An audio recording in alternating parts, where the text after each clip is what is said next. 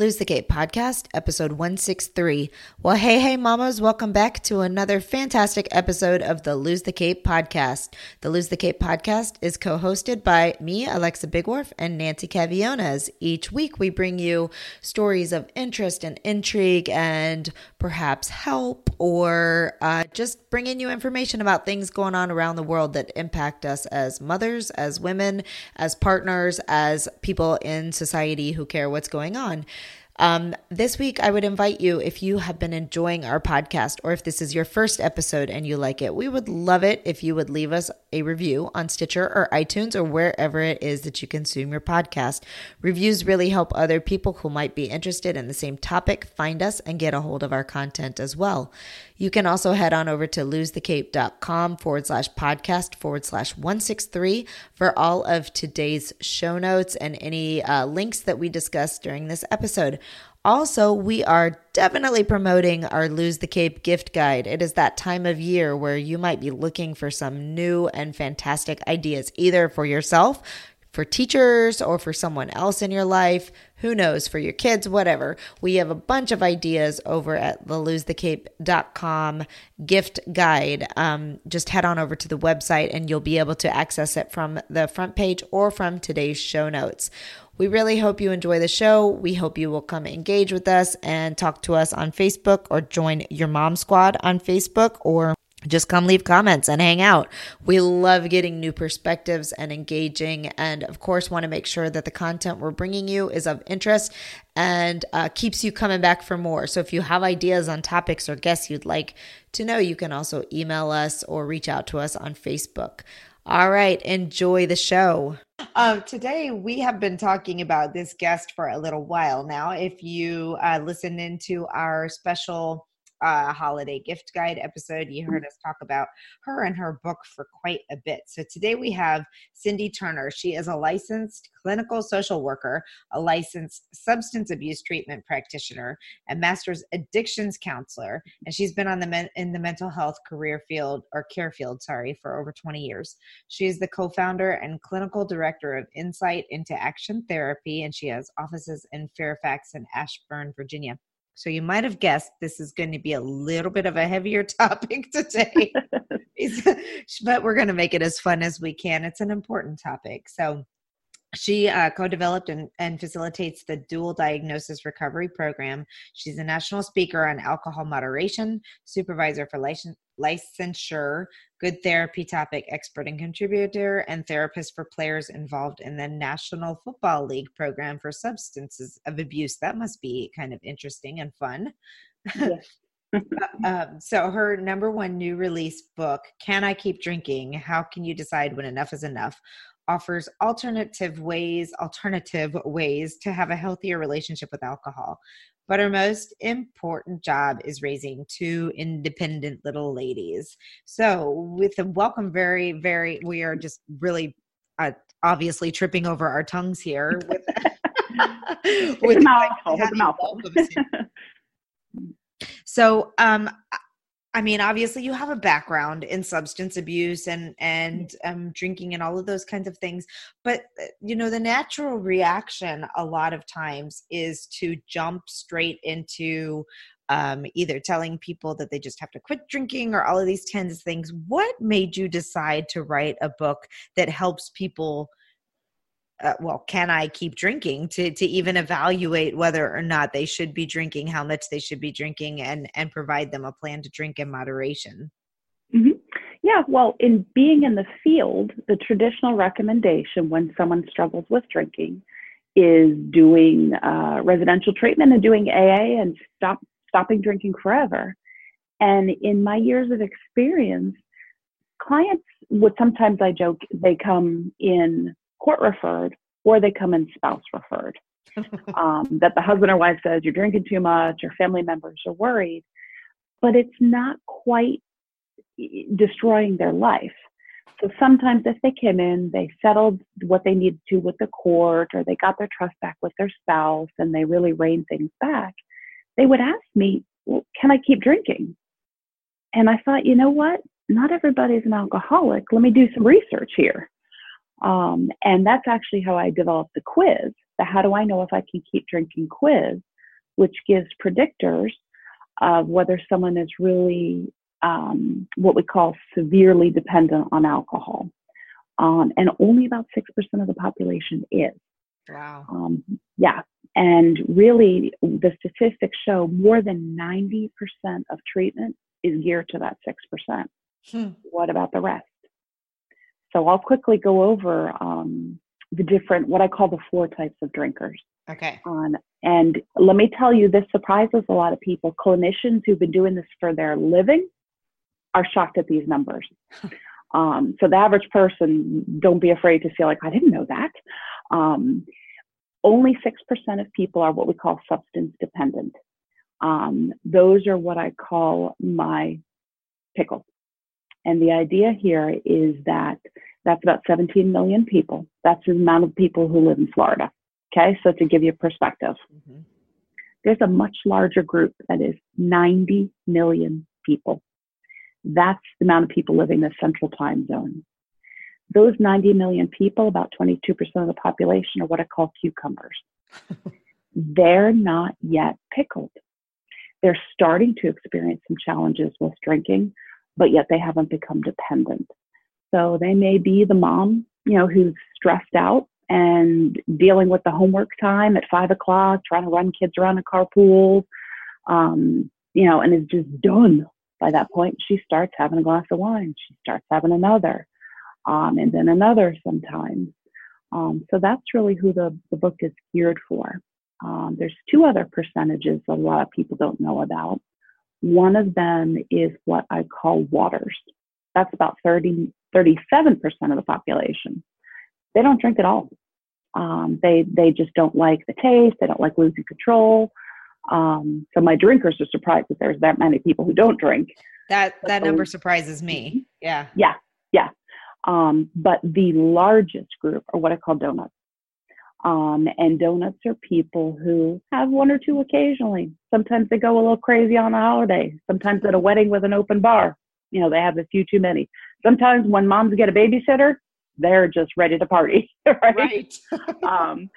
So I call this group donuts because having 1 or 2 occasionally isn't going to hurt you, but having multiple donuts every day is eventually going to lead to serious consequences. Mm-hmm. Well, okay, I'm just going to go ahead and solidly, just go ahead and that I am solidly a cucumber. Okay. And I'm okay with that because I know that I can go I have had 3 pregnancies, didn't touch a drop of alcohol through those. Actually, I did in my first one. I was having a lot of false contractions, and my doctor told me to sit back with a glass of red wine and just relax and chill out.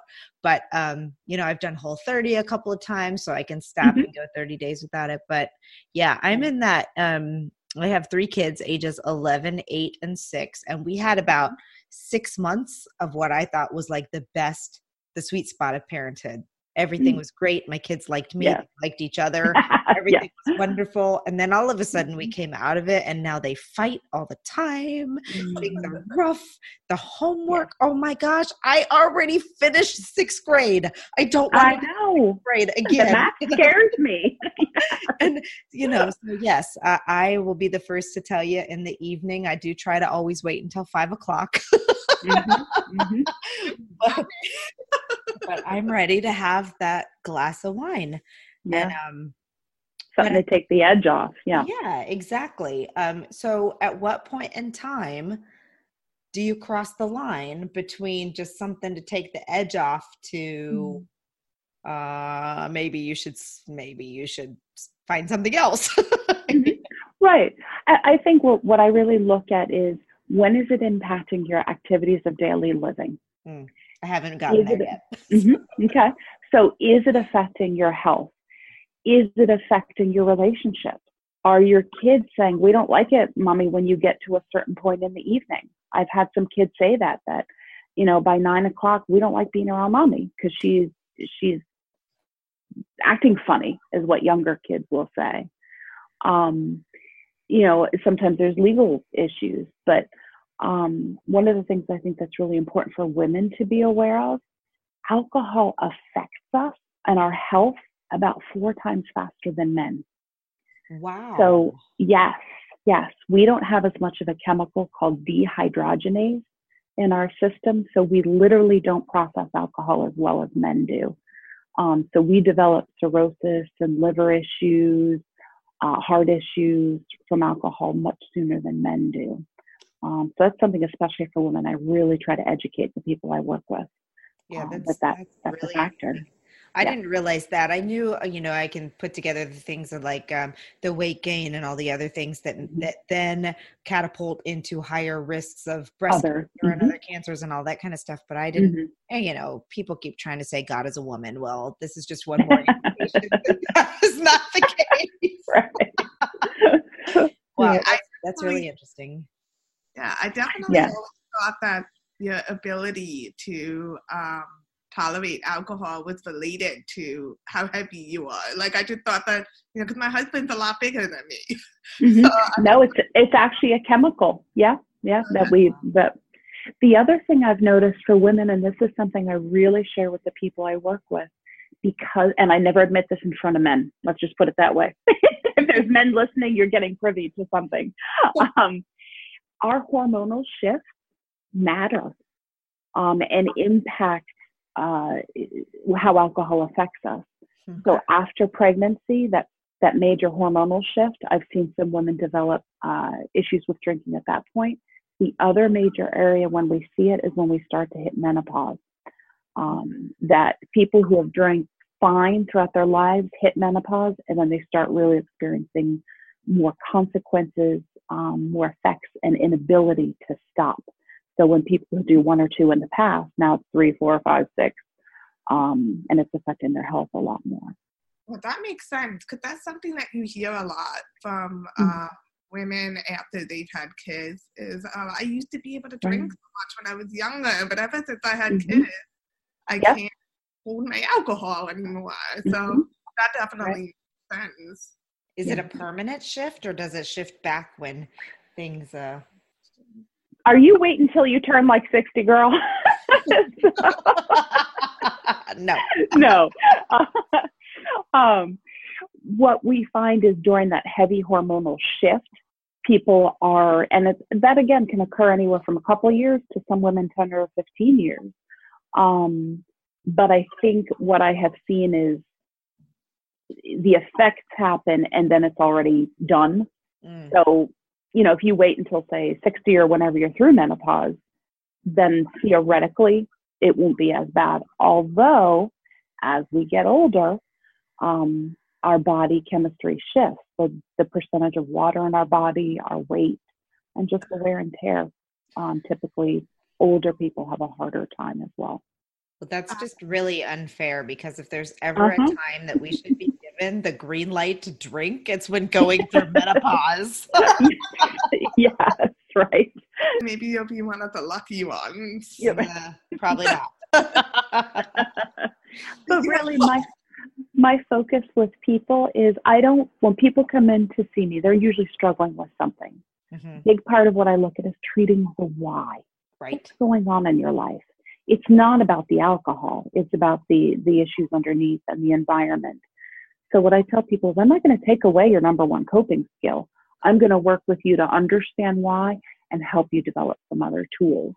So sometimes it just goes straight to, this is the easiest thing. It's quick, it's fast, and it's hard to make a change. So one of the things I was wondering is, what reaction have you gotten from other professionals about this moderation approach? It's interesting. I've gone around the country. I've trained people on the East Coast. I've trained people on the West Coast, and everywhere in between. And here's that beeping is my kids going, Mom, can I stay after school? Let me turn that off. I already told her she could. To study. Yes, of course you can do that. But what's interesting is many treatment professionals are against moderation. They think I'm telling everybody to drink. That's not what I'm telling people at all.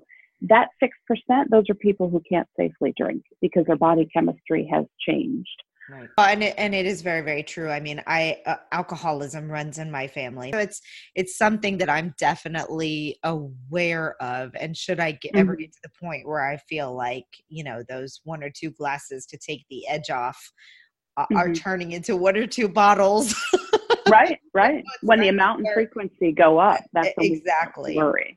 But so far, I feel like, I enjoy drinking. I enjoy sitting around with a glass of wine and having it. But it was interesting. If we can shift gears just a little bit, since this is a podcast for moms, and we talk a lot about talking to our kids about tough subjects.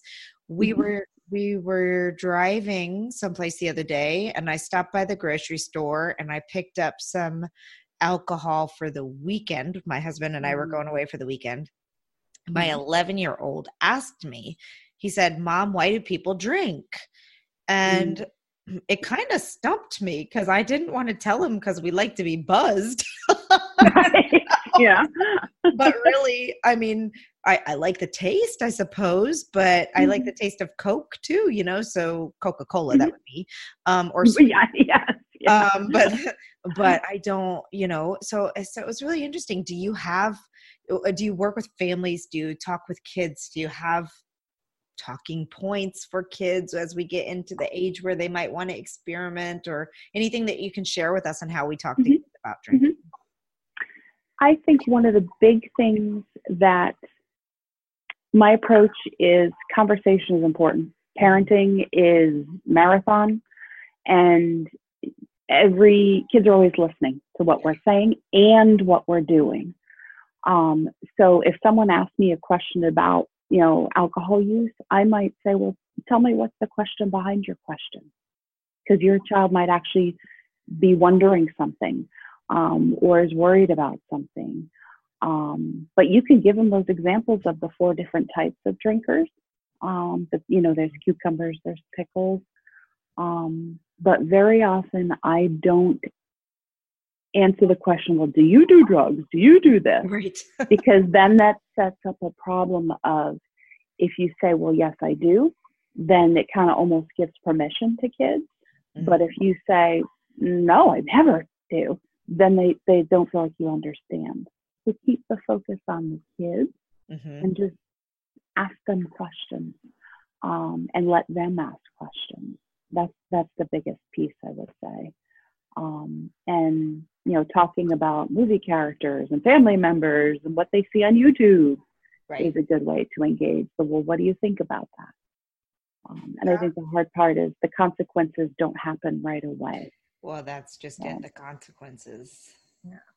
I mean, it's interesting because I was just reading the other day about, it was this blog post about how kids are always asking questions. That's how they learn. Yeah. And somebody mentioned that there's this theory called the 4th question, where if you keep asking questions like why, well, why do you think that is, eventually to the actual that they're looking for, like to keep digging down further. So it's interesting that you mentioned that, like, just to keep asking the question, but why, and then you just keep going deeper until you get to the root of the thing that you're looking for. Yes, because they may not even know what they're worried about. They may not have a concrete concern. And I think it's hard when they're teenagers because they are watching everything that we're doing. So let's say you do choose to have a couple glasses of wine on a weekend. You can say, hey, this is because it's the weekend. This is because, one child's going out tonight and the other one has a ride, and mom and dad aren't going to leave the house. And, we're going to be safe, and, that this isn't a regular thing. So you can explain what's going on. But sometimes it's hard when kids may point out something we need to work on. Yeah, like when we were having a tea party and my girls poured themselves tea and mommy her wine. Yeah. So they're observing. Yeah. They are observing, that's for sure. But we do talk about it. My family's really open about alcohol, at least my immediate family. I mean, I come from from families of drinkers, but not crazy drinkers. I mean, just everybody, Right. it's a normal thing in our family for people to have beer or wine socially and those types of things. And we spent some time in Europe when my dad was stationed over there, and alcohol is so different over there. It's such a normal part of life. And I mean, from the time I was very young, I mean, I was 11, 12, 13 over there, and at social activities like holidays with our German neighbors and things. Yeah. It was not unusual for me to be able to have a little taste of beer or a little schnapps if that's what they were. So, I've always kind of come from the approach of, if you normalize it so that it's not something that's super taboo, but at the same time, let them know that this is an adult thing and that, those types of things. I don't know. It's a very different approach than what is often taken in the United States, especially in the South, where it's like, touch it, do it, and then kids nuts. And I think with alcohol and different countries, that is true because it's introduced much earlier. However, many Americans don't drink just for taste. Right. That's true. For effect. That's true. That is very true. So that's the big difference. If you're doing shots, you've got one intent versus if you're sipping a nice bourbon or wine and it complements your food. That's a very different intent. And we have those conversations because kids don't always see things in black and white. So it's our job to help them see the shades of gray. Absolutely. Yeah. So who should read this book? Can I Keep Drinking? Of course, I'm going to say almost everybody, because that, if you're worried about it yourself, I wrote it in a way that's very conversational. It's not clinical. It's really helping people figure out where they fit on what I call that spectrum of abuse, and helping you to see, do I have a problem, or how do I know when it's a problem? Right. And hopefully interrupting it before that point. I've had people give it to spouses, loved ones, in a way of, rather than saying, you have a problem, it helps the person what I call self-assess and determine. And also the focus is really about balance. It's not about don't drink alcohol is evil. Let's be healthy and balanced in living. So there's some messages about that as well in the book. Yeah. Go ahead, Nancy. No, I was going to say, what do you say to the person that says, well, I'm not going to pick up this book because I don't have a problem, I just have a glass of wine every night when I'm helping the kids with homework, or nobody's ever said anything to me about it. Well, that's the first dialogue, is I'm concerned about you, and you can point out some behaviors that concern you. And you can't force someone to do something. What's that saying? You can lead a horse to water. You can't make them drink, but I think you can splash some stuff in there, and sometimes even being able to say, hey, I read this. This is what I thought. What do you think?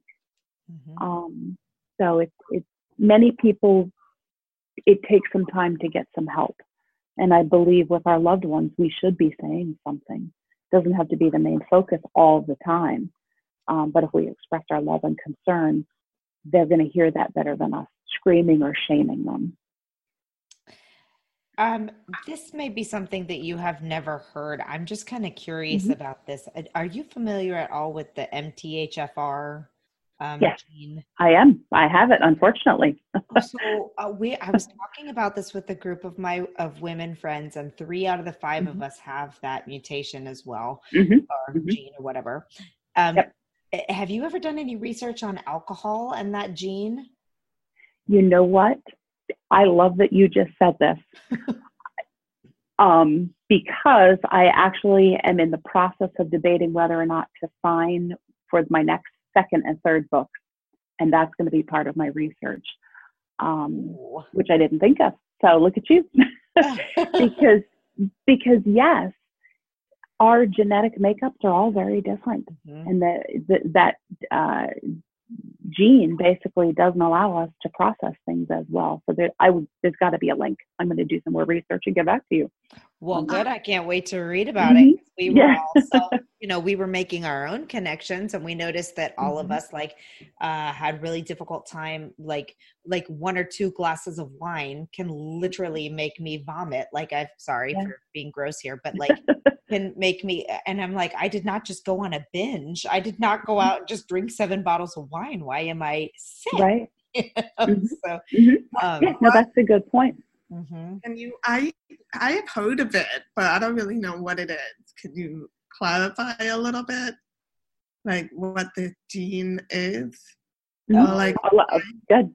I don't remember what it stands for. It's a gene that a lot of women have. It's a really long name, methyl something or another. Yes. But it's been really tied into, lately the reason we've been talking about it so much is because of the tie into miscarriages and blood clots and different things like that. But it's a gene that a lot of women have and don't even realize they have. Go back and listen to the podcast episode that I did for pregnancy.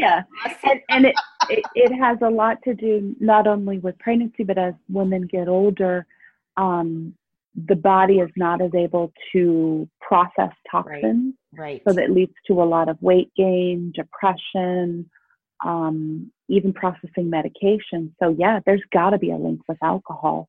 And folic acid is a big thing. You can't process, because folate is what your body needs. Folic acid is a synthetic thing that women have made. And if you have this gene, like, women have a really hard time processing folic acid, which because we add in so much folic acid, we fortify everything in the US, especially our breads, our cereals, all these types of things. So it's really interesting. And apparently one of my friends was talking to somebody on an airplane the other day. He's doing research on the impact of folic acid and pancreatic cancer, or prostate cancer. Prostate cancer. Okay. So it's been and it's just interesting how much people are talking about this now. And it would be really interesting to find out, like, especially with like the is it sulfites in wine or something like that, if that triggers sulfites, no, that's a great I'm definitely going to research that. I can't wait to hear what you find out. It's a real topic of interest lately. Okay, so what I really like about your program is that, again, because it's not just about saying, oh my gosh, you drink too much, you need to stop. It's about assessing where you fall in the drinking window. And then you recommend a program. And would you like to talk a little bit about your program, or how you have people like take a break and then roll back into it? Yep. With basically, the book is literally what I will do with clients who come in to see me. And you can I wanted to reach a broader audience of people. So really the first thing that you want to do is understand the role that alcohol plays in your life. Figure out your why and treat the why. The other piece I recommend is being clean for a period of at least 4 months. People are like, whoa. When they hear that. Now, again, I don't take the alcohol away before we give you some coping skills and ways to manage, because alcohol is woven into celebrations and holiday gatherings and parties and stress management and end of the day. So helping people figure all those out. But reason I actually recommend 4 months. Now, moderation management, when I work with them, I recommend them a lot. I've done some podcasts and writing for them as well. They recommend 30 days. I find that 30 days isn't enough, because anyone could kind of white knuckle it through that and push through it and just grit your teeth. But to go through 4 months, we typically are going through a season. There's probably going to be a birthday, an anniversary, a holiday. So we really have to learn how to deal with the feelings that come up, the emotions, and develop new patterns. The really interesting thing, moderation management found about half the people who choose to go through a 4-month abstinence actually decide they don't want to go back to drinking. So that's not my ulterior motive. But a lot of people make that choice when they break those habits. And then, there's some people who really need higher levels of treatment, and I connect them to that. But sometimes we find, we're miserable in our relationships or our job, or we have some health issues that need to be treated. Those things don't always come to the surface, and we're masking it with alcohol. So going into like this holiday season, which can be so It's stressful. drinking season, yes. If somebody were just discovering this program now, would you recommend that they start it now or wait until after the holiday? I help people figure out what makes sense, but there's been a lot of people who are like, I can't possibly do this. What about Thanksgiving and Christmas and New Year's and all the holiday parties? And I kind of say, what better time to start it than when you're facing these difficult things, so that you can develop the tools. I know. But you know what? If you started in January, there's Super Bowl, there's Valentine's Day, there's Mardi Gras. Every season there's something. So, I say it's kind of like a Band-Aid. Do you want to take it off really slow, or you just want to rip it off and figure out and be empowered? And be a role model to your kids. That's what I think is really cool as a mom, is they're watching what we're doing. Yeah. And they may see mommy having a hard time. And it's okay to say, you know what, mommy's really struggling. It's okay to say, I'd love a glass of wine right now, but you know what, I'm going to try these other things first. So we've taught our kids how to deal with adversity in that way. So what is some language that people can use if they're sitting around Thanksgiving dinner and they refuse a glass of wine and other people feel judged? It's funny. Annie Grace talks about this. What other chemical do we look at someone funny for saying I'm not going to do? You don't go to someone and say, well, I'm not going to do cocaine right now, or I'm not going to take this poisonous, mushroom. We don't go, oh, why not? What's wrong with you? It's important to have a statement. Right. And that's what, yes, people always go, oh, yeah. But it's important to have a statement that works for you. Some people have said anything from, I'm taking a break, I'm saving my calories for pie. I just don't want to. No, thank you. And it can help to let a family member know, whether that's your husband or a good friend or, sister or family member, because some people will be dumb and ask and say something stupid. And I think it's also important to bring a fun drink. Not drinking shouldn't be about deprivation. For example, if you don't normally drink soda, now's the time to have a soda. Or even create a mocktail. Come up with a fun drink that just doesn't have alcohol in it. You don't have to sit there like, oh, I have my water. and, but water, hey, if I drink that, that's great. You can have a little more to eat that way. So plan ahead is what I'd recommend. Okay. Yeah, I have a great recipe that the Date Box sent me for the mock chocolate martinis. Ooh, sounds yummy. Okay, there you go. Yeah. Oh my goodness.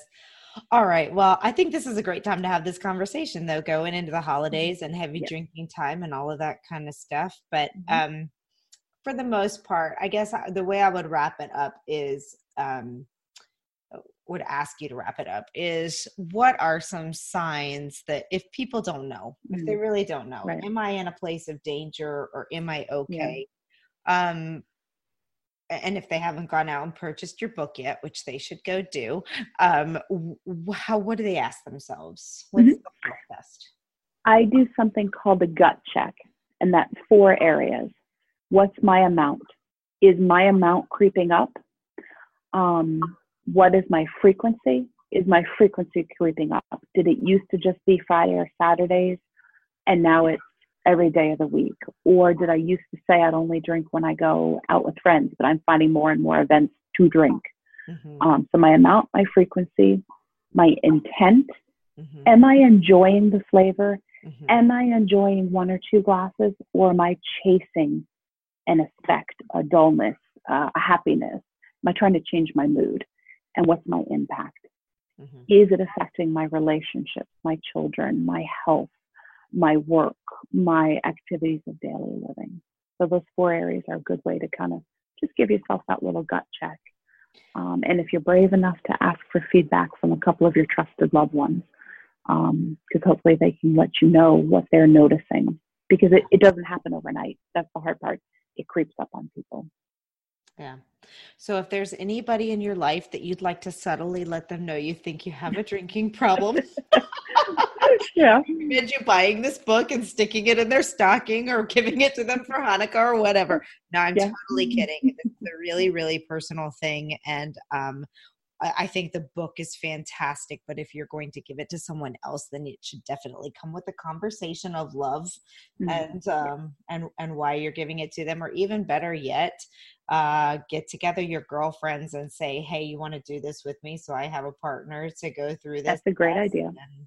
And, you know, I don't know that anybody won't benefit from taking a 4-month break from alcohol anyway. I mean, just all the things that alcohol does to you, like make you fatter, that happens to me.